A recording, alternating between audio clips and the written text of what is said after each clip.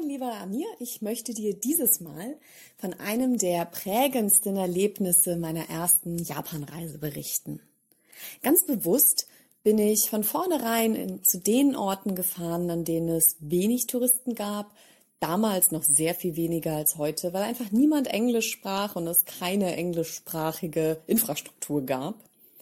Und so fand ich mich während meiner Reise auf Kyushu wieder, der südlichsten Insel Japans, auf der sogar Palmen wachsen und alles ein bisschen entspannter vor sich geht. Ich lebte in Kagoshima, der südlichsten Stadt, an der südlichsten Insel, und machte einen Tagesausflug nach Sakurajima. Das ist ein Vulkan auf einer Halbinsel, den man mit einer Fähre erreichen konnte. Es gab ein paar japanische Touristen, welche alle einen Bus nahmen, der bis zur Spitze des Vulkans fuhr, soweit man ran konnte. Er war nämlich noch aktiv. Und ich entschied mich, wie gute Deutsche das machen, zu wandern und lief im Stechschritt den Vulkan hoch.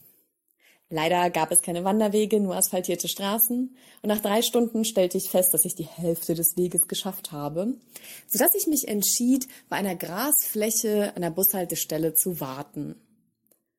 Während ich wartete, ich konnte nicht lesen, wann der Bus kam. Es gab auch keine digitale Möglichkeit, etwas darüber zu erfahren. Schaute ich mir Steinskulpturen an, die dorthin gebaut worden waren und deren Sinn ich nicht verstand. Und während ich in Gedanken versunken herumstand, bemerkte ich eine kleine japanische Stimme neben mir. Ich drehte mich um, sah nichts, schaute runter und vielleicht auf der Höhe meines Ellbogens stand eine winzig kleine, runzlige, süße japanische Omi. Sie hätte auch ein kleines Mädchen sein können, wenn man in ihre großen Äuglein blickte. Aber das runzlige Gesicht verriet ihr ziemlich hohes Alter, wobei ich finde, dass das ab einem gewissen Alter gar nicht mehr auszumachen ist. In ganz schüchternem, leisen Japanisch fragte sie mich langsam, wo ich dann herkäme. Wie viele das machen, in der Vermutung, dass wenn man eine Fremdsprache langsam ausspricht, der Ausländer sie dann versteht. Glücklicherweise verstand ich sie und antwortete in normaler Geschwindigkeit, dass ich aus Deutschland käme. Ich sah in ihren Augen Überraschung. Die Ausländerin spricht Japanisch. Schnell stellte sie mir noch ein paar andere Fragen. Ich verstand nicht alles, konnte aber doch ein bisschen erzählen. Und da tapste sie mit ihren winzig kleinen Füßchen los und zeigte, ich solle mitkommen. Ich folgte ihr und kam zu einer Picknickdecke.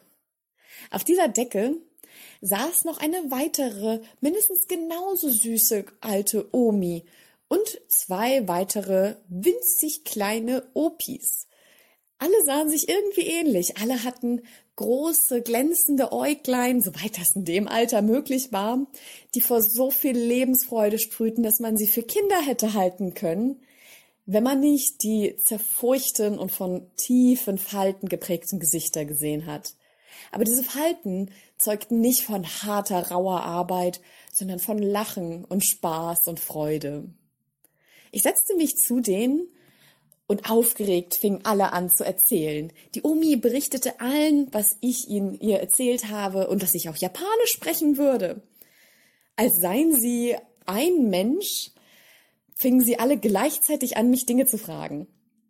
Wenn ich was verstand, antwortete ich. Alle nickten ganz eifrig und fragten wieder im Chor. Und wenn ich etwas Längeres berichtete, was sie überraschte, rissen alle gleichzeitig die Augen auf oder lachten.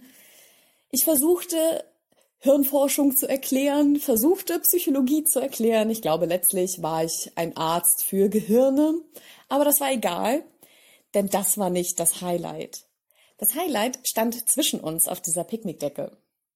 Das waren nämlich viele kleine, passend zur Größe der Besitzer, Böckschen.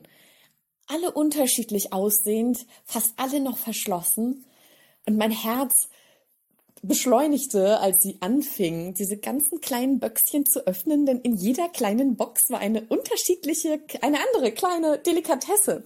Und ich liebe es, wenn ich ganz, ganz viele kleine Dinge zur Auswahl habe, die alle unterschiedlich schmecken, wo ich mich durchprobieren kann im Vergleich zu einem großen Teller mit weißem Hühnerfrikassee. Und so öffneten sie alles und fragten, wie das Japaner immer tun, was denn so mein Lieblingsessen sei. Als ich sagte, dass ich Natto sehr gerne mag, lachten sie auch alle, wie gewohnt, und boten mir an, mich bei allem durchzuprobieren. Es gab die verrücktesten Sachen, die ich noch nie gegessen habe.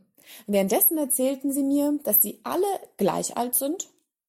Alle waren 80 und alle kommen aus einem kleinen Dorf, passend zu ihrer Größe, in der Nähe von Kagoshima und machen einen Tagesausflug dahin. Sie kennen sich alle seit ihrer Geburt und sind immer zusammen. Ich habe aber nicht verstanden, ob das 2 Pärchen sind, Zwillinge oder Vierlinge oder was auch immer sie für eine Beziehung zueinander haben, denn letztlich wirkten sie wie ein runzliger, süßer Organismus, der gleichzeitig reagierte, lachte und sich freute und aß. Die kleinen Böckschen waren gefüllt mit kleinen Delikatessen aus ihren kleinen Gärten. Alle waren nämlich Farmer, Bauern.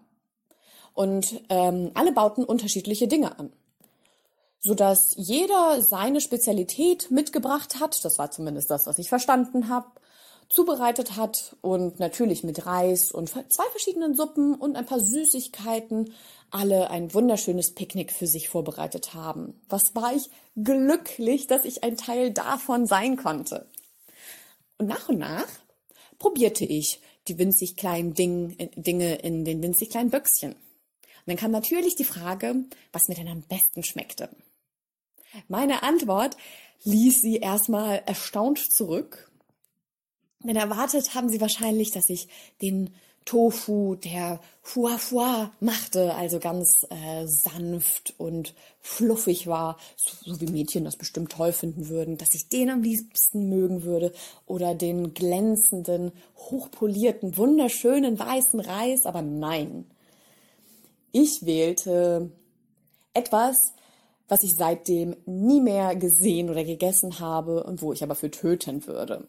Denn es war Knoblauch. Babyknoblauch. Und es waren keine Babyknoblauchzehen, sondern so ein bisschen langgezogen mit etwas längerem Weiß, was ins Grün überging.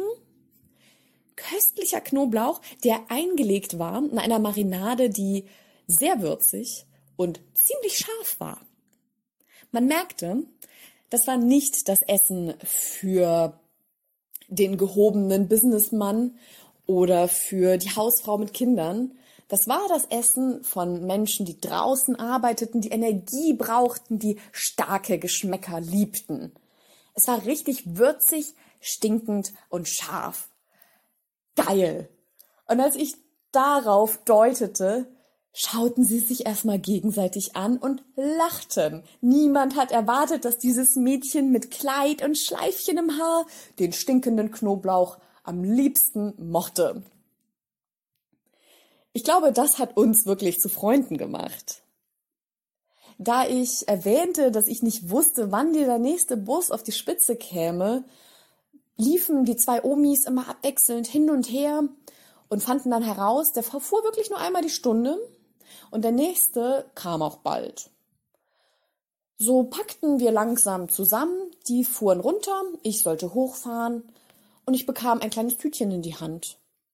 In dem Tütchen war kein Onigiri oder Kekse, wer braucht denn sowas? In dem Tütchen war der ganze Knoblauch, der aus dem Garten der einen Omi stammte. Ich hatte Tränchen der Freude in den Augen und ich sah, dass alle so dankbar waren, dass man einer ein bisschen komischen Ausländerin so eine Freude mit so etwas Banalem machen konnte. Wir machten ein paar Fotos zusammen und ich verabschiedete mich. Selig stieg ich in den Bus, selig, mein Herz weinte vor Freude, köstliche Wegzehrung. Eigentlich hätte ich auch die Reise abbrechen können, dieses Treffen hat mir gereicht. Es war aber gut, dass ich das nicht getan habe, denn auf dem Rückweg von diesem Vulkan meldete sich wieder der böse Zwilling und sagte, Psst, wär's nicht cool, wenn du doch zurückwanderst? Ich habe da so einen Umweg gesehen, durchs Gebüsch, aber dahinter war eine Straße. Ich bin der Stimme gefolgt. Sie hat ja bisher keine allzu großen Schäden angerichtet. Und wie mir dann ein Tanuki, also ein Marderhund, geholfen hat, irgendwie von diesem Berg runterzukommen. Ich dann auf einer Baustelle gelandet bin und ein älterer Herr mich auf seinem, was auch immer, seiner komischen Maschine von der Baustelle hinuntergebracht hat, gerast ist, damit ich das letzte Boot bekomme. Das erzähle ich dir dann beim nächsten Mal.